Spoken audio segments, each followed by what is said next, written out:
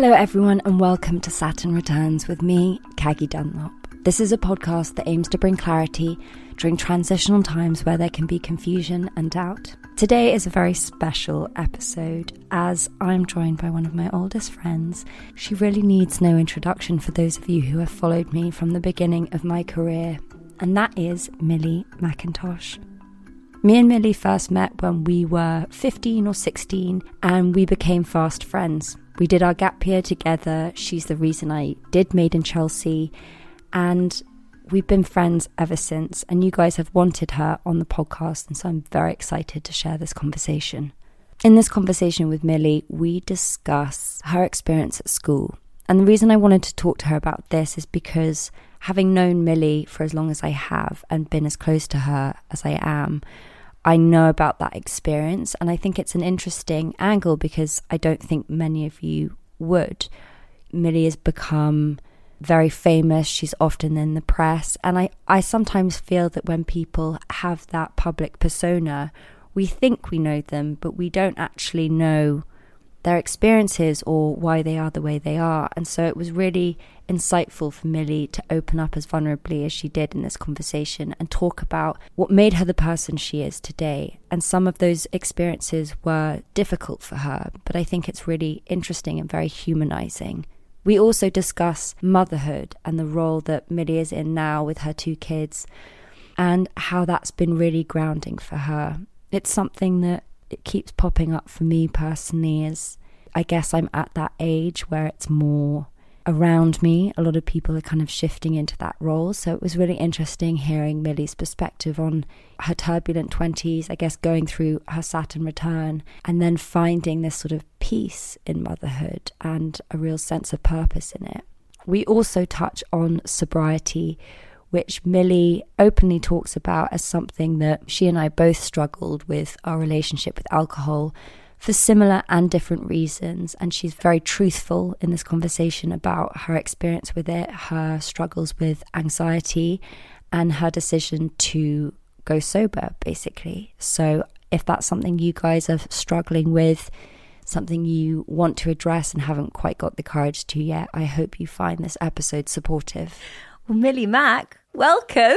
Hi, my love. I can't stop giggling because we're back on camera and it's just giving me flashbacks, and it's like a kind of deja vu feeling. I know it's like a little bit of anxiety, a little bit of excitement. Yeah. What's around the corner? Like, oh God, who's going to come through the door? Where's the third camera? Obviously, you don't really need an introduction because everyone knows who you are. But this is the first time you've actually been on Saturn Returns, which is super exciting. We've wanted to have you. There's been a lot of demand to have you on the show. So I guess we're going to obviously discuss how we know each other. Obviously, people will think that we know each other more through Made in Chelsea, but actually our friendship far predates that. Yeah. Because we met when we were... I think we were 16. 16 years old. In London. It was someone's birthday... Anthony's birthday. It was in a club, I think. No, it wasn't. Oh, I'm sorry. Was it Henry J. Beans? Yes. It was Henry J. Beans. Yeah. Okay, I think I was wearing some really indecent ripped You were wearing jeans. some very indecent jeans that had slashes through the buttocks. They were so ripped that there was more skin on show than there was jeans. Denim. My mum actually threw Did them you in the do bin. those? Did you make them? No, that kind of look of the really ripped jeans, but then as I wore them more and more, the rips got more indecent. Yeah, it was a good look. It was a strong. It was look. always those really low cut jeans and then the little crop top. Yeah, that was the fashion, wasn't it? Yeah. But before that, if we were to go back, because I kind of wanted to explore today a little bit with you about school life. Yeah. What that was like for you, because to a lot of people listening, they will know you through firstly Made in Chelsea and then everything you've gone on to do today. And, I guess for your life since then, it has been very much in the public eye, living life as a famous person. But what was your school experience like? My school experience, and I have been thinking about this recently actually, because we need to put a Sienna down for schools and it kind of brings it back a bit. You have to start thinking about where they're going to go to school and what her experience is going to be like, because mine was pretty awful. I went to 5 different schools. You went to 5? Yeah. I didn't know it was 5. And I was quite badly bullied at probably like 3 of them. Mm-hmm. And the first one I went to was like near to where we lived in the countryside. It was in Wiltshire. And I left there when I was 9 and went to my first boarding school. And it's something also I've been like doing some work on in therapy recently, because like when I go back through my life and I've been trying to kind of get more to like root causes of my anxiety, I think a lot of it stems from being sent to this school when I was 9. Sent to boarding school? Yeah, sent to boarding school. Because you didn't feel ready to leave home? I mean, who is ready to leave home at 9? Now I've got a little girl. Yeah. It's kind of uncomfortable, like having these thoughts and being like, why was I sent to school when I was 9? Like, was I, it's made me really question, was I like this really awful child? And I really think my parents just thought it was the best option for me at that time, because the school I was at, I wasn't getting on that well. They had like a change in like headmaster. My parents didn't really like the like direction the school was going in. And I went to this boarding school where you could ride ponies every day, and it's now like closed down. It was quite like St Trinian's, and it was in Dorset, so it's quite far from where my parents lived, like a couple of hours. It was quite brutal because you didn't have phones, and you literally would just write letters home on a Sunday. That was it? Yeah. And you go home, like, it wasn't weekly boarding. It was like you go home for a holiday. And like half term and holiday. So maybe like every couple of weeks.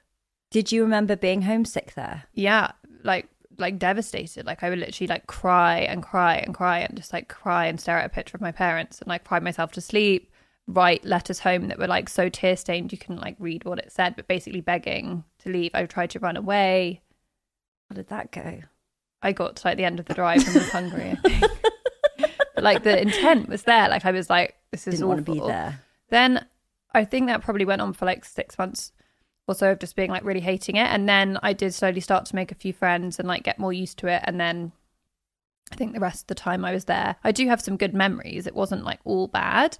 And there wasn't any severe bullying at that school. I'd say it was more, there was when the older years have this really, like the older years will just pick on the younger years, and you have to really like have respect for the older years. And there's there's that kind social hierarchy.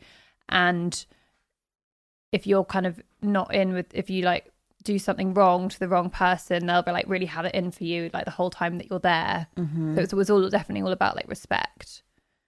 So that was my experience there. And then when I was 12, I went to a school called North Fallen Lodge, which went all the way up to 18, and I actually really enjoyed it and was kind of coming out my shell. Like, I remember I had my first kiss. It was an all girls school, but like I was kind of at that stage between being a girl, like kind of just going into my teens, kind of blossoming, being like more interested in boys, like feeling a bit more confident. And then it shut down after a year. Then I went to Westonbirt, which was I think where I was when I met you. All girls. Actually, maybe we were like 14 when we met. Well, you were there maybe 15. Maybe yeah, like 15. GCSE time. Yeah. And it was before you went to Millfield. Yeah, I was there for 3 years, so that we would have met when I was at Westonbirt. That was all girls boarding, and really that the girls were super mean because the school I was at before had closed down. I went there like in the middle of the term. So, all the friendship groups had already been made. That's tough. It was, and I was like the new girl that had joined a few weeks into the term, and that was the girls were so mean. I had like, just like, that was like really bad bullying. Girls at that age can be quite savage. And so I thought, I did 3 years there and I really didn't like it. And I thought, if I go to a mixed school, that's going to be the answer. So I went to Millfield for sixth form, and that was probably the worst of them all. Why? Because the boys were like actually just as bad as the girls, or if not worse. In bullying? Yeah. In what kind of bullying? Like, in the way that boys will like label you something and like pick on you and just be like quite cruel. Yeah. And by that age, you've kind of got like alcohol added into the mix, like all of that going on as well. I also think with the schools that, I don't know about Millfield, but the schools that were boys only schools and then introduce girls, Yeah. they've got quite a chauvinistic culture. Yeah, and because it's such a sports school, it's like there's this kind of jock mentality with where all the guys kind of the jocks kind of are like the kings of the school. They kind of like rule, and they would just sit there in like the cafeteria and like mark all the new girls down. Would they like, hold those cards? It was like it was bad. So that Millfield for you was the worst, but generally, like, by school that point, wasn't... I was just so like over school. I didn't want to be there. I'm surprised I actually competed sixth form, but I didn't do A levels. I actually did a BTEC diploma in art and design, which had like loads of different like modules. So I did like fashion design. I did everything from drawing to sculpture to photography. A lot of what I did there does actually feed into what I do in my job now. Mm-hmm. You would learn, how to edit photos in like Photoshop and how to, do conventional photography, but then also the digital side. So it was really creative, and that kept my interest a little bit. But like overall, I was like just so over school, couldn't wait to leave. Didn't want to do any further education, so I didn't go to uni, which I've been having discussions with Hugo about because he thinks it's like so important, and I don't. Yeah. And now we have to think about like, it's a while away, but it's a big conversation because I think I think our parents' generation, it was just like you have to go to university, otherwise you don't stand. My parents didn't go to uni. They didn't. Yeah. So they didn't really put pressure on me to go to uni either. I guess it really depends what you want to do, but for you, the things that you learn actually have applied quite well, I guess, just by coincidence in many ways, because it wasn't like a straightforward trajectory to where you are now. I weirdly feel that because I didn't have an easy time at school in my teen years, and that kind of teasing and bullying, a lot of the time the way I dealt with it was by like kind of laughing it off and like kind of trying to build this like tough exterior, pretending I didn't care. I think some of that has been quite useful since being in the public eye. Also, I've had this like strong sense of like I will make it, like as a because fuck of you. that. Yeah, interesting. Because as someone that's known you since you were 15, I've always like the girl that I met was well put together, beautiful. Everyone like wanted to know who you were. All the boys wanted to be with you. So I never knew like Millie before that. Yeah, because we were friends while I was at school because we weren't at the same school. Yeah. Like, but also, like you say, yeah. you kind of went through that stage of blossoming, probably when you went to the girls only school, when you went through halfway through the term, and you kind of were changing and becoming more of a woman, which perhaps was threatening to some of the other girls there. Now I can see that. But at the time, you didn't know. I was like this gangly teenager that I was just really unsure of how I looked. I wanted approval. I wanted to be told I looked pretty. But other girls were so mean. What kind of things would they do? Like try and like break my nose with a lacrosse stick or was it a polo stick? Like they would set like traps. So if I like walked into the room, there would be something that would like swing and like hit me in the face or so really bad bullying. Just, like really mean girl stuff. Mm-hmm. I got scouted at the clothes show, which I remember being like it like started quite a lot of bullying, and I was like so excited by it. I was like I think about 14. Wow, like it would be my dream to be a model. Like it was like this big deal. And I remember getting this phone call, and it was one of the girls like pretending to be like a model agent, like calling me. And I was like ecstatic. Like I'd waited like months and hadn't heard anything, and I thought I was like getting this call to say like, can you come to London? And then like I just heard someone like laughing. I just remember like my heart like dropped. That is shocking. Like, that was just like standard stuff. That was just a standard day in the week. Yeah. Oh my God. How did you react to it at the time? I don't really remember. I think I have shut out quite a lot of the memories. But what I do remember that I would pretend to find it really funny. Just I was like, as like a kind of protection method. Mm-hmm. Like you weren't affected by it. Yeah, just pretend like it didn't. But it would like it hadn't hurt me. Like if you don't show them. Did you feel like you were trying to find it funny in a way that you still wanted to be part of their gang? Yeah. Like you wanted to be accepted by them? Yeah, totally. Even though they were rejecting you? Yeah. Just as like a okay, how can I make this seem funny so it's all okay and it's not really such a big deal? Like I didn't go and I don't really remember like I didn't talk to my parents about it. I don't remember talking to a teacher about it. I was so desperate to like be accepted and be part of the kind of social norm. Mm. How do you think that's impacted you? Because you mentioned a second ago about, you know, getting to the root of your anxiety. How do you think that's impacted you in the woman you are today? In like, because obviously then, you know, if we fast forward a couple of years and then you're put into the public eye and getting all this sort of press attention, everything like that, that's in like a whole different world of exposure, but also comes with a lot of criticism and a lot of opinion. And your life very much from that point has been documented in the public domain. How have you like managed that? Because personally for me, like I find that too anxiety inducing and I kind of tapped out of a lot of it. So how have you, like, what's that experience been like for you? I think good and bad, but I'd say I feel like I've been like lucky, and I feel really lucky to have had the opportunities and the, you know, the career path that has happened since we went on the show, because we didn't know like what it was going to be. Like, we went on the show thinking this could just be, I don't know, what we literally didn't even have a name, so we were like, what are we doing? I remember, I think it was sort of, we viewed it as it would either be successful or go completely under the radar. We didn't anticipate the third route, which was everyone would like hate us, or like it was just kind of this very polarized thing. You know, people loved it or they hated it. It was kind of like Marmite of TV. But I look back on it, I'm so grateful that we did that. But yeah, it was quite intense being thrust into the kind of public spotlight at 21.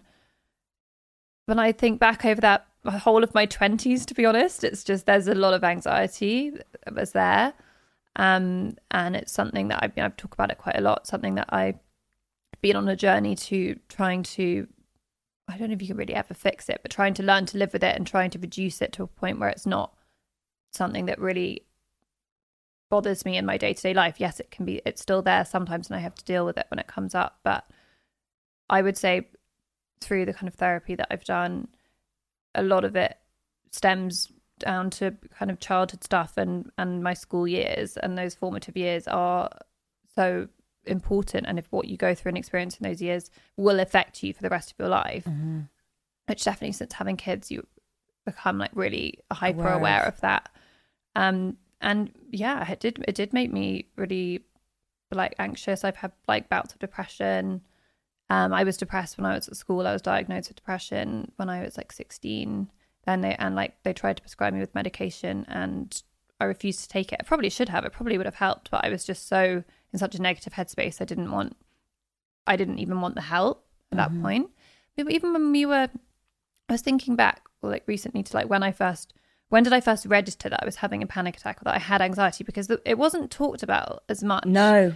But when we went travelling... So I was just suddenly remembered I was when 18 and I was actually anxious a lot of the time. Yeah, and just to add for our listeners, me and Millie did our gap year together, which when our parents dropped us off at Gatwick, I couldn't believe they were letting us go to travel the world on our own, because we were nightmares and so irresponsible and didn't have a clue. I don't know how we made it back in one piece, to be honest. But you did, I remember when we were travelling, you did, and now the language would have been... you know, anxiety, panic attack, but we didn't really have the vocabulary. I remember being at the full moon party with you in Thailand, and I would just, which obviously is very anxiety inducing. It's a lot of people like taking a lot of drugs. It's super loud music. It's an overload of like sensory overload, but just it was quite terrifying.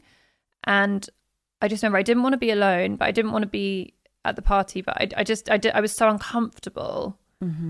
And I just remember having a lot of like stomach issues as well, which now I know were so linked to the anxiety. And I had this really uncomfortable IBS symptoms where I would get these kind of stomach cramps and feel a bit like sick. And you had stomach issues from the get-go when we were traveling, which obviously in, you know, Bali and wherever we were was not ideal. No. I think my approach was sort of like, suck it up, let's go out. Just drink some more alcohol. That'll solve it.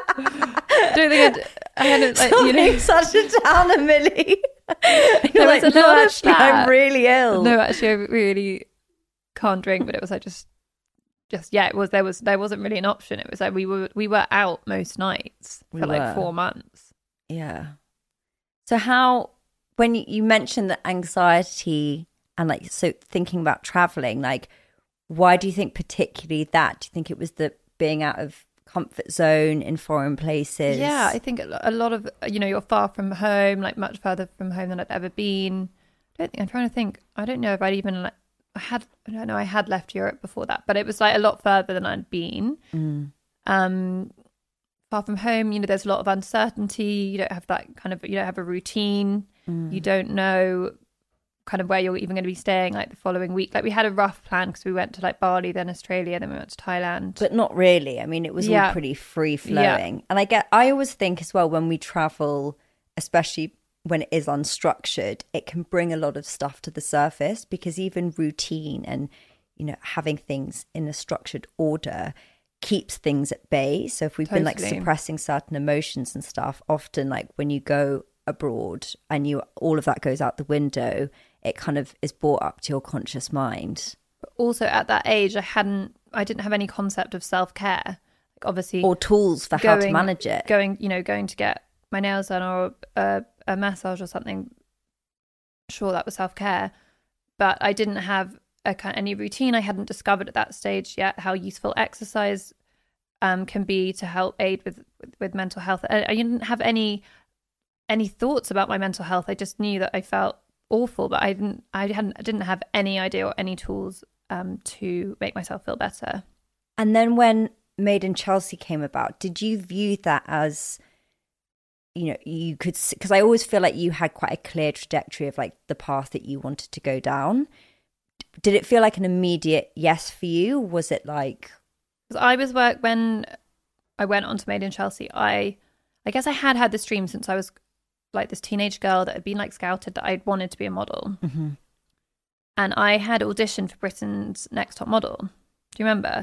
And then when I got through a couple of the rounds, when I didn't get through to the final round, and the Made in Chelsea producers at the same time had been like kind of trying to get a meeting with me, that's when I was like, okay, well, that opportunity to get onto TV and maybe like further my career as a model or in some way. I was also trained as a makeup artist, and I was working as like part-time as a makeup artist. So I thought this is in some way is going to help me like progress to the next level and speed things up a little bit. I just thought I'm going to use this platform somehow. And you did. I think of everyone in the show, you went into it being like, I know what I'm going to get out of it, rather than just, I don't know, just kind of mucking around. Like it felt like you were quite clear about your goals. I knew it was an opportunity, and when people sometimes ask me and say, do you feel like exploited by the show? I feel like I kind of did think of it like, okay, I'm going to get what I can out of this. Yeah, and they'll get what they can out of you. So it was like an exchange. I kind of saw it that way. How do you feel that the fame aspect exacerbated the anxiety, or how? Totally. I mean, how can it not? And I think the way everyone has like camera phones now, it's like that feeling of like being watched, you know, whatever you do anywhere. One of the hardest things I've found is, you know, is you can't, like, you're living your life, your private life in public, and people, anyone, anywhere can, if you're not in a private space, can take a picture, take a video of what you're doing. Yeah. What are there any particular moments that come to mind that you found particularly hard when that's happened? Yeah, I mean, it's definitely, there has been a lot of anxiety-inducing moments, because it has been like super uncomfortable, and I have made mistakes, like we all do when we're young. Like I look back over my 20s, and if there was lots of ups and downs. I feel like some of it, though, I had to go through in order to get to the place that I'm in now. When you, obviously, like the whole show is about people going through their Saturn return, and in your late 20s, like you went through massive changes Yes. and everything kind of was turned upside down. What was that particular, like looking back now, how do you reflect on that time? Like, what are your thoughts and feelings around it? Like, what place were you in then versus where you're at now? My late 20s, I had got divorced, which probably wasn't expecting to have done by the time I was like 26. Because how long were you guys married for? I was married from, I think I was like 24 to 26. Was it that or young? 27, 20. Yeah, I think I was about 23 when I got engaged. Wow. So young. Didn't know like who I was yet. Was definitely still in that place, like trying to, you know, figure out who I was and what I was doing. Whilst it being documented. That was like, you know, 10 years ago. Yeah. And then, so I think when I was about 26, 27, I was with Hugo. We got engaged. We got married. I think I was 29. Mm-hmm. And then and then at 30, I got pregnant. And how has that experience So been? So in those couple of years, I went from kind of quite turbulent, getting divorced, to then being with Hugo, you know, being happy, and being like, I want a family, and getting married and having a baby. Because what was the reconnection like with Hugo? Because I remember speaking to you about it at the time, but because that was a whirlwind period, and also really hard to go through a breakup very publicly. It was really hard having kind of press attention around a really painful time when you just want privacy, and then the feeling of, there was a lot of anxiety actually really around, I was just an anxious mess, to be honest. At that point I was like rattling about, like lost a lot of weight, was just like everything was very like uncertain and scary as it is when you go through a breakup, let alone like a public one. And then me and Hugo has like started hanging out again as friends, and that feelings did come back up, and we started seeing each other again. But when we were like meeting up and stuff, we had to try and like hide, and because we didn't want like the press to pick up on it, which is quite stressful. It was really stressful. And also you want to be able to, you know, the initial periods of sort of courtship in a relationship are crucial, and if you have the press kind of prying in, it can disrupt the organic flow of something a little bit. So I can understand that you want to be protective over that period of time. Did you manage to keep it quite private? We definitely did try to. At the same time, it was an anxiety-inducing time, and I think around that first year, I feel like I was going quite off the rails. Like I was happy with him, but just like generally, I could be like quite up and down. Like it took me a while to kind of like recover and like get to the more stable place I felt like I was in, like when I got pregnant with Sienna. Mm-hmm. And that was quite grounding. So grounding. I actually just remember being like, thank you for like giving me this right now, like just to like the universe, because it was like I just needed it and was like, this is what I want. But at that point it was very grounding. It was like, right, I know I'd been traveling so much in those couple of years as well, I think, because I knew I did want to have children like quite soon. Like when I got back with Hugo, I was like, this is my person, and I knew that I was going to want to start that journey. So I just did loads of traveling, thinking I'm not going to be able to travel as much, and I'm really glad I did. And then I just remember feeling so lucky to be pregnant with Sienna, and I was like, I know I'm going to be in the same place a lot more, and it just everything that was going to come with it.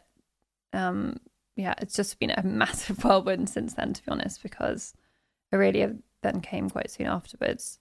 The last and we had a pandemic. So that was like the last 3 years. No. Which is like also feels like it's gone by in a flash. Like Sienna's 3 in like 2 months.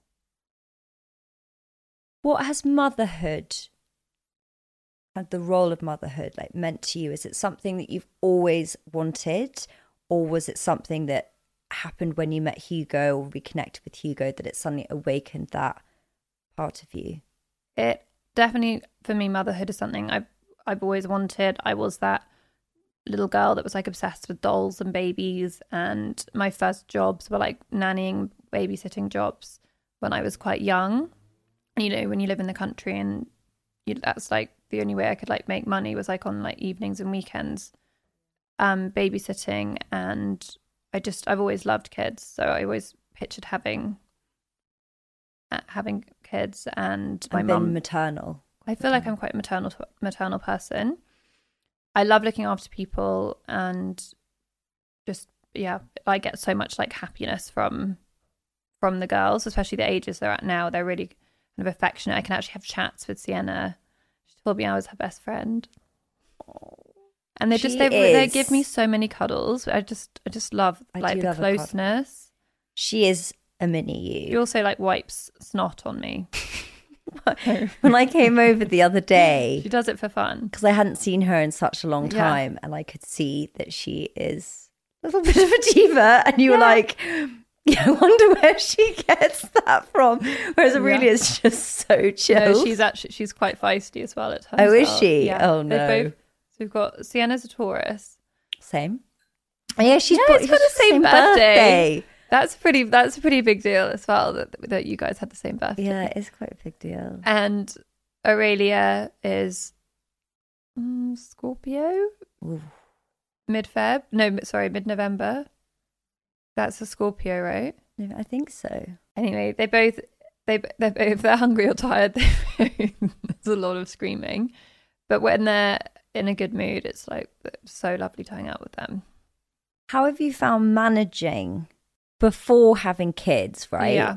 Being very much in the public eye, like going to loads of parties, going to loads of events, having to present yourself in a certain way a lot of the time, which I can imagine would be quite exhausting.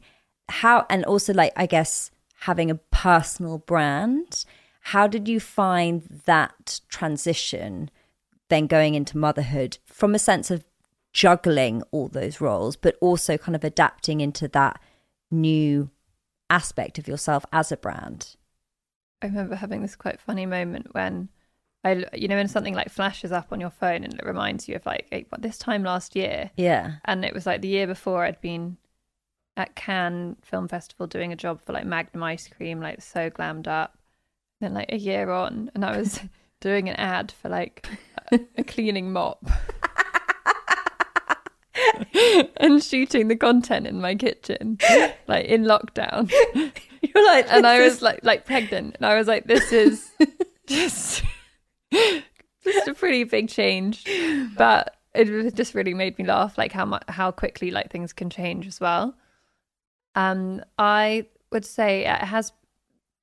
My whole life has completely adapted, and I still get glammed up and go to events, but maybe not as often. And to be honest, I'm pretty grateful when I get to stay in and if in my comfies with my hair in a bun and like not a care in the world. It's more like it feels like a bit more of an effort when I've got to be camera ready. How do you find those experiences now, like going to those big events? And you know what, I actually feel so much calmer than you did before. Yeah, I remember I used to get loads of anxiety around like big events, like red carpet things, have all these nerves, and I actually feel more confident now in my 30s, like in myself, in my appearance, in I think I've found more confidence in myself since having my kids. Why do you think that is? I just care less what other people think. Like I just kind of like, this is me, but also like my body's amazing. I grew 2 humans, and I'm a bit more like fearless. Definitely have like less energy and time for haters. I'm just kind of like, this is me. Do you feel like you do have haters? I mean, yeah, not like you can't please everyone all the time, and there are like those Karens out there and mum police, or just that troll that's going to want to say something horrible. How do you manage that when that stuff, if you see it? Because obviously with social media it's hard. I went through a phase of savagely blocking people. Good tactic. Like, block. But then when I realised I was doing to these like people as giving them validation that their comment had like bothered me. Yeah. So now I just actually leave it. And unless it's really horrific and sometimes you have to report something. But do you feel like you can have quite a thick skin around that stuff? Because I think you've always had, from being your friend for such a long time, like quite a thick skin and being able to handle I think it does stuff. come from the kind of bullying that I experienced, for sure. So it's like training for what the real world is going to be like. Yeah. 'Cause those bullies, they leave school and they're still bullies like, a lot of the time. Yeah. So would you say that was a positive thing that I think came if I out look back on it and kind of take something positive from it, it molded me into the person I am today. Hey, having panic attacks and struggling with anxiety and depression and having these mental health issues has not been ideal, but I feel in a really good place now that I've like done some work and like got to a place where I can see things more clearly, and I'm not living in that place where I'm having panic attacks often and now I figured out like how to manage it. Mm-hmm. I think I can like look back on it all and be like, it was something that I had to go through just to get to the place that I'm in now, and like have it. Now I feel like I've got a better understanding of myself and like why I am the way I am. It feels like you're at this place where you're able to confront some of this stuff and face it head on, perhaps because you feel more grounded and more settled in who you are. And I also am a big believer that, our body will bring these things up, or our mind will release these things when we we're need to deal with it. Yeah, and when we're ready and capable of dealing with it. So even though it can be tough, it's only doing that so that we can actually work through that stuff. What has been some of the useful things that you've discovered and some of the tools that you found that are really helpful? I think it's really all about lifestyle. And also you posted the other day, I thought it was super interesting, about like showing up for yourself and about discipline. And it's so true. It's like learning the discipline to get your ass up out of bed, no matter how early, to go and do that mindfulness, to go and do that workout that is going to benefit how you feel like for the rest of the day. It's so important. Yeah.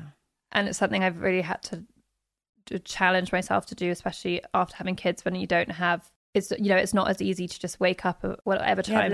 Less time. You've got less time. Like therapy, meditation, even if that's a meditation you do while you're walking, it doesn't have to be like, I love to meditate first thing in the morning, but if you don't have time to do it that way, you can do it like when you're commuting somewhere, you can do it in the back, not when you're driving, but you can do it in the car, you can do it on the train, you can just sit and listen, plug into something, you can do it while you're exercising, finding that time to have a moment of mindfulness, exercising. And I've been talking about this a lot, the how much alcohol affects my anxiety. So I've actually been sober for just over 6 months. Congratulations. Which has been like life-changing. Yeah, I wanted to talk to you about that because I've talked to you about it before because I've kind of admired your sober curious journey kind of from afar and been like, oh, that's cool that Kags is doing that. Like, yeah. And I've like picked your brains about it. Yeah, it's that connection between that and anxiety and my mental health I couldn't ignore it anymore. I had ignored it for ages. I knew that obviously when I was hungover, I felt anxious, but it's not just even the day after, it's like for days, like maybe up to a week. How have the last 6 months been? Really good. Like I feel it, like my anxiety is almost like non-existent. Do you think you're going to carry on? Yeah. It's not like people are like, oh, that's great. I know you're doing that like no drinking thing at the moment. Like, I'm like, no, but I'm not going to be like back on it in a week. Like this is like a lifestyle change that I think is like for life. Yeah. I actually love it. And I'm getting more and more into it. I am kind of that annoying person that likes to go on about it because I just feel so good and I want other people to experience it. And something that's really brought me a lot of joy recently is having other people reach out to me and ask for my advice and help because they're also finding that alcohol is not their friend and they are sober curious and helping those people and giving them advice and saying, oh, I listened to this podcast or I read this book and this really helped. This is a really nice alcohol alternative drink if you're looking for one. And then like catching up with them a few weeks later and hearing like that they're feeling so much better. Like it feels really good to help other people. 100%. Have you found that? Yeah, and because you need a support system. Definitely. Because it's such a socially encouraged and normalized thing to drink. I'll be honest, the beginning when I was like, I'm going to stop drinking was after a particularly bad panic attack. And would you be able to talk a little bit about what happened? Yeah, it was the end of summer. I was staying on I was with Hugo. We were staying on a friend's boat in Turkey. Mm-hmm. We weren't with the girls. It's always quite hard being away from them as well, especially somewhere where you feel like quite remote and you couldn't get to them quickly.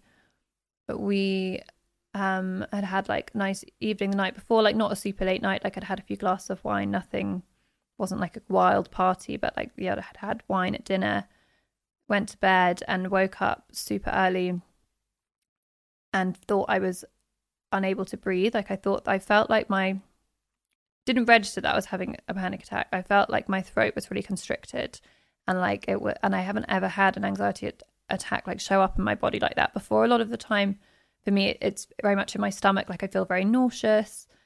This time it was like I literally felt like my throat was closing and that I like couldn't breathe, and I like literally was like hyperventilating, couldn't get enough air, and I started to black out. And I literally in that moment was like, I'm dying. And I thought I was never going to see my kids again. It was honestly like the scariest moment of my life. And like I had woken Hugo up and he was trying to help me, and he just sat with me trying to get me to do like deeper breaths and to breathe, and like slowly I came out of it, but it like completely shook me. And he was like, okay, let's get off the boat and like go and just like go. We went on a hike, like the two of us, and we just had this like really big discussion. And he was like, where do you think that panic attack came from? And I was like, I don't think I would have had that panic attack if I hadn't been drinking that the night before. But it was like my body was trying to tell me something. You know, you said like these things like wisdom, show up. Yeah.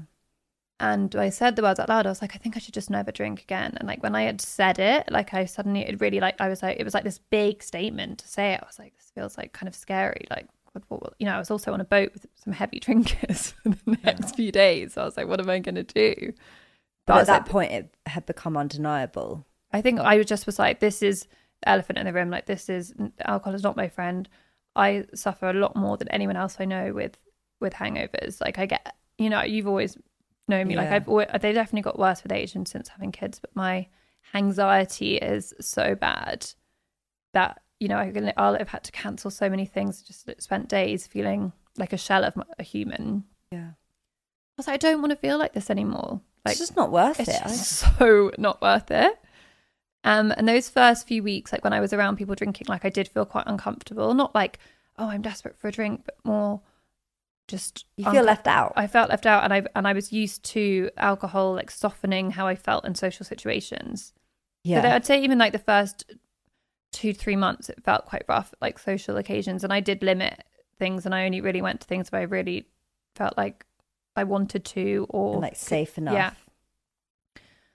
And I also had like lots of therapy. You know, I spoke to my therapist about it, and would have weekly therapy sessions where we would talk a lot about it, and that would really help as well. Mm-hmm. I think you do definitely need like a support system. But I just started to read.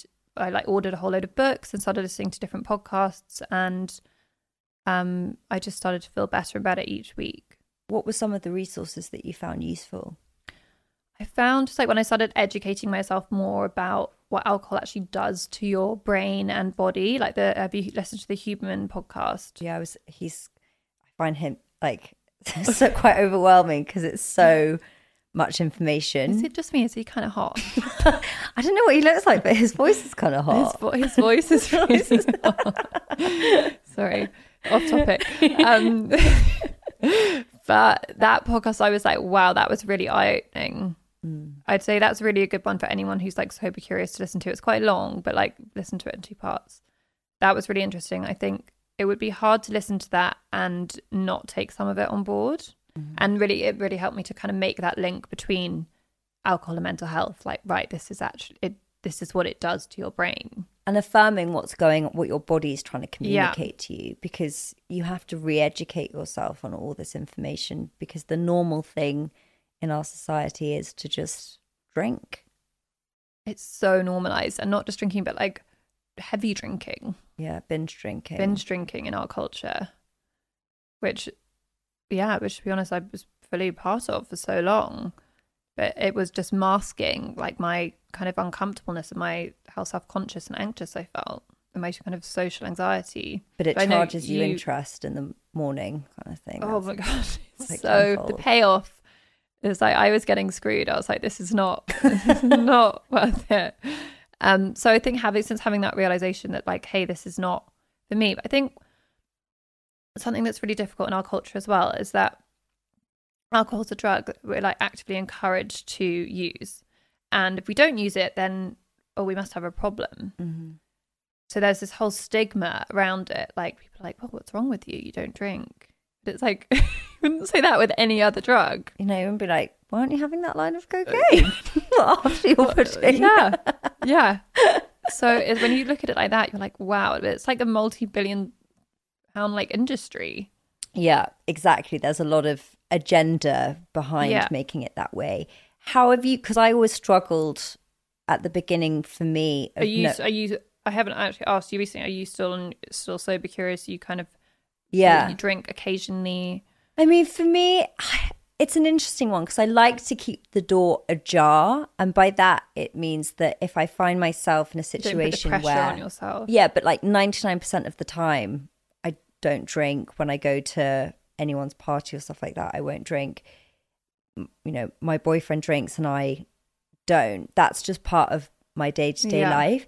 But I want to give myself the freedom that if I felt like a glass of something in the right environment at the right time, and it was most importantly that it's coming from the right place, that it's not you're coming actually from like, why am I choosing to have this drink? Is it coming from an emotional place, or is it coming from I want to alleviate this anxiety and escape myself, or is it coming from I want to be present and enjoy this moment and have something that's ritualistic and that's ceremonial?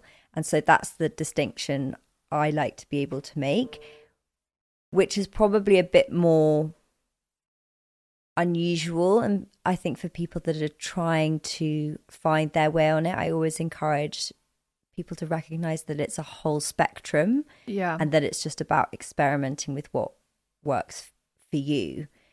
That being said, I still know that no matter how much work I do, the way alcohol impacts me is still undeniable. And I might be able to get away with like having one drink and it not being so bad. But there's also a possibility, and I know if I roll the dice on that I can have one drink and I will have nightmares about it, which is something that I've had that since I went sober curious for like 5 years ago or something, that I immediately will have a dream about drinking and drinking too much and like getting things wrong. Really, so it kind of triggers something. Yeah, and it's almost... I've had dreams actually about drinking since I stopped. Like kind of like I guess like an anxiety dream that like you drink and everything goes Peter Hong. Yeah. So I get that all the time. I have found that since becoming alcohol free, I don't really like the word sober because I think it just sounds weighted. Like I'm free from alcohol is how I feel. I would say I've just got a much better connection with myself. And it's like, she said something to me ages ago that really stuck with me. It's about choosing the you of tomorrow. If I put that the right way. Yeah. It's like choosing the person, like choosing how you're going to feel the next day, or like the future you. Yeah. That's the most helpful for that tool. person. So that's really helpful. I think if people are like, oh, but how at the moment do you say no to that drink? Now I actually don't find it hard. I like don't want it. I see people drinking like cheap champagne at like a kind of launch party, you know, and I'm just oh, like you're gonna have a headache tomorrow and I'm gonna feel great. That annoying smug person. I do find it annoying that when they don't have good alcohol-free options. So many people, so many places do now. It's getting a lot better. Abroad, not so much. And also people like weddings and stuff like that. Yeah, so I haven't had. I have had one small London wedding. But I've got 2 coming up this spring. But I'm actually excited for them because so often with weddings, especially if there's more than one night, the first night I'd normally like get a bit overexcited, have too many cocktails, and then like the actual wedding I'd be like trying not to like vomit in the bush, like not able to enjoy it, like filled with anxiety and just feeling like horrible. Yeah. And then like can't really remember it all. Does it make you feel anxious about going to a place like that? Sober or not? No, actually now I'm kind of just excited because I've started to actually enjoy going out again and enjoy conversations with people that I would just never even bother to have before. I feel like I'm much more like interested in what people have to say and like able to actually connect. So I'm actually kind of excited. Dancing sober, I think that's going to take me a bit long. And you know what my dancing was like when I was drinking? Pretty great. I think it was great. Yeah, but you are a naturally good dancer. Yeah. But do you bring those dance moves out sober? I can't. And this is my one say it thing. Comes back. Really? But, I don't know if I'm ever going to be like. But to be honest, my drunk dancing was so bad. I thought your drunk dancing was. I always thought it was good, but actually, I had some flashbacks and it really wasn't. That's the one area that I really want to crack is the dancing, because I just feel we should self-conscious. go to like a sober rave or something. We just need to go and like have a practice. But you know, I like to do. I want like R&B. Yeah, me too. Should we find a sober? Should we start a sober R&B dance club? Yeah, but only if it's just me and you. Only if it's just us. I'd actually be quite to up start for that. with. But yeah, I need to. Yeah, I definitely think I do feel like quite embarrassed dancing, and that is something with alcohol would always help with. Because it's such a fun thing to do. It's so freeing. It is freeing. I'm going to work on that, but maybe I should have some dance lessons. Before we wrap up, I just wanted to ask you as well, what is one thing about yourself that people wouldn't know or wouldn't expect? You used to play the drums. Did you?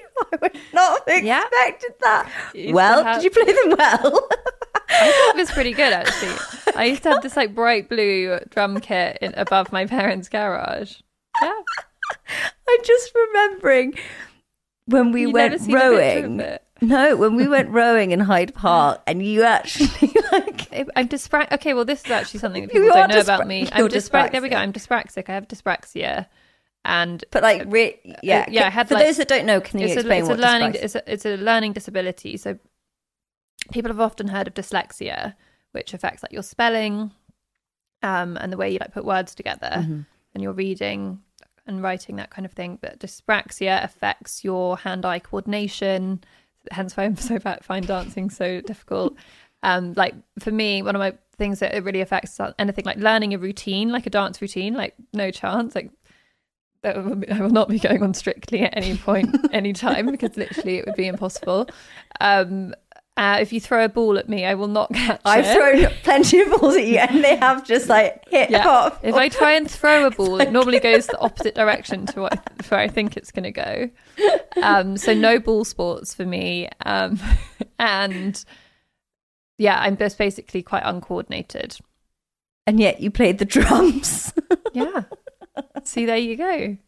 Doesn't need to stop you from doing anything. Anything's possible. Anything's possible. Well, Mills, thank you so much for joining me. My love. I didn't know. I thought you were going to like read me my like tea leaves, or I thought you were going to like. I do quite like it. I hope you enjoyed this week's conversation. It was so nice to get Millie on. It was interesting because, you know, obviously we have spent so much time together as friends. We're now at these very different points in our lives, but to kind of come back together, it's a really beautiful thing, I think, with friendships, when you go off and you do your own thing, but ultimately when there's a real strong like connection and love there, it doesn't really matter that you're doing different things and you're on different paths, because there's always that mutual respect and love for each other. And so I very much feel that with Millie. It was lovely to get her on the show, really, and I hope that you guys found it an interesting conversation and it gave you an understanding of Millie from perhaps a different angle, and also from our relationship, which has always had a lot of humour and has been very playful, and so I'm very grateful for that. Thank you so much for listening, and as always, remember, you are not alone, and if you are struggling with sobriety, you can message me or Millie about it. I know that she is very open to talking with people about it online, as am I, so I hope we can help in some capacity if it's something you relate to. I will see you guys next week, and as always, remember, you are not alone. Goodbye.